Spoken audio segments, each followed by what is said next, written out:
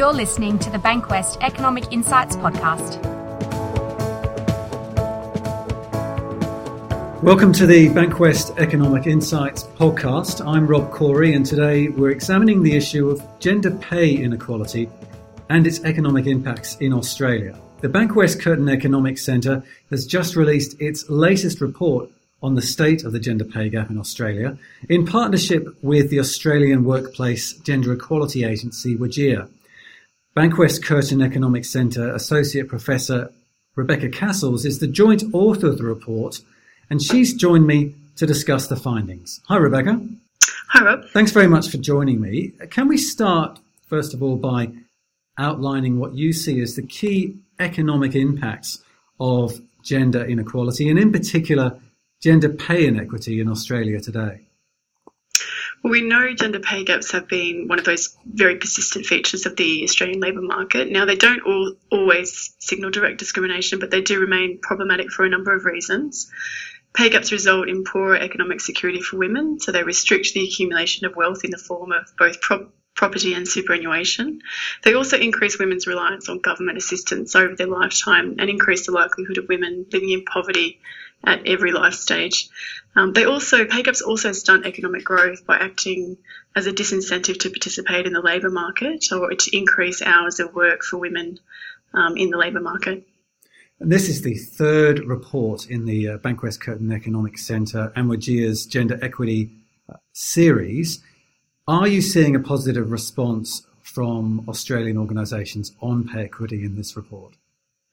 We certainly are. I think more employers than ever before are taking pay equity quite seriously, and we're starting to see these results, translate into results. So we know that there's a higher level of activity in employers that are undertaking a pay gap analysis than ever before. This has increased from 24% just a few years ago to almost 40% in the 4 years of data that we've been able to collect and analyse. So we know that those types of actions are increasing, and we can also see that there are additional actions stemming from these pay gap analyses and audits in the form of correcting like-for-like pay gaps and also reporting the results of these analyses to the board or the executive. 24 to 40% increase in over 4 years is quite a significant shift. What do you think are the key factors behind that shift? Look, I think there's business imperatives around getting more women in leadership roles and also looking to get them engaged in the workforce more and also to keep them within the companies that they're operating. So I think there's a business imperative there. But there's also a real policy push from the Workplace Gender Equality Agency and from other areas of society to have organisations actually step up and take notice of what's going on inside their organisations when it comes to the way in which they pay men and women.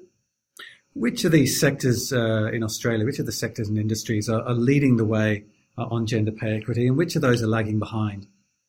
Well, we're actually seeing the sectors that are most likely to be acting on pay equity, so in the forms of actually understanding the way in which the differences in the way in which they're paying men and women in the organisation are more likely to be male-dominated industries, but also industries that tend to have a sort of a more masculine background. So finance and insurance is leading the way. So around 2/3 of finance and insurance organisations have undertaken a pay gap analysis, and quite a high percentage of those have then taken further actions as a result of those pay gap analyses. The mining sector is also leading the way, and similar numbers, around 60% of organisations are taking action on pay equity by undertaking a pay gap analysis and then undertaking further steps in order to address the inequities that they're seeing in their data. Well, there's some particular sectors that need to play catch up and take the issue of gender equity and conducting gender pay gap analyses more seriously? Well, surprisingly, the female-dominated sectors are those that are the most or the least likely to have undertaken a pay gap audit. Now, these sectors are typically, in health sector and the education sector, and we're looking at the private sector here. None of the public sector is included in this analysis that we've undertaken. So the healthcare and education, only around 20% have undertaken a pay gap analysis. Now, there's probably a couple of reasons for that, and one of them is that in general, they usually have smaller or narrower pay gaps. But I think that there still remains a case for these organisations to be looking a little bit more than what they are at the moment. The report suggests that the role of leadership is critical to addressing gender pay inequality in organisations. Why is that? That's right. We've found that actions to correct like-for-like pay gaps are 3 times as effective in reducing overall pay inequities when combined with reporting to executives and boards. So leadership is absolutely critical if we want to see change within an organisation when it comes to the pay gap that organisation is observing. So I think there's a number of reasons for that, and the accountability aspect of it is one of those things driving the effectiveness of reducing the pay gap. If it becomes important to the leadership in the organisation, to the executive, to the board, then it's likely that we're going to see additional action take place. So just finally, if you are an organisational leader listening to this podcast, what are the first steps you can take to addressing the gender pay gap in your organisation?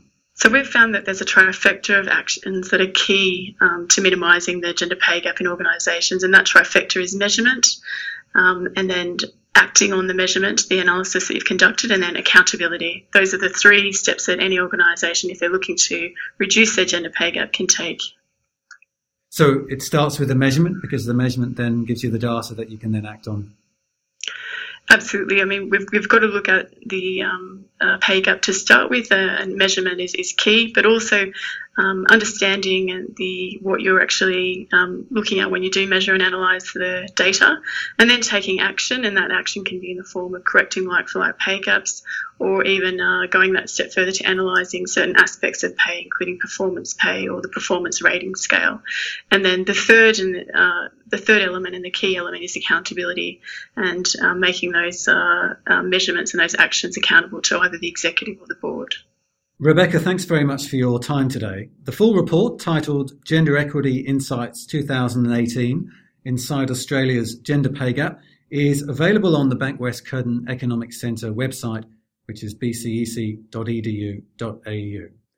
And join us next time for a deep dive into the state of the WA economy with Bankwest Chief Economist Alan Langford. Bye for now. Thank you for listening to the Bankwest Economic Insights podcast.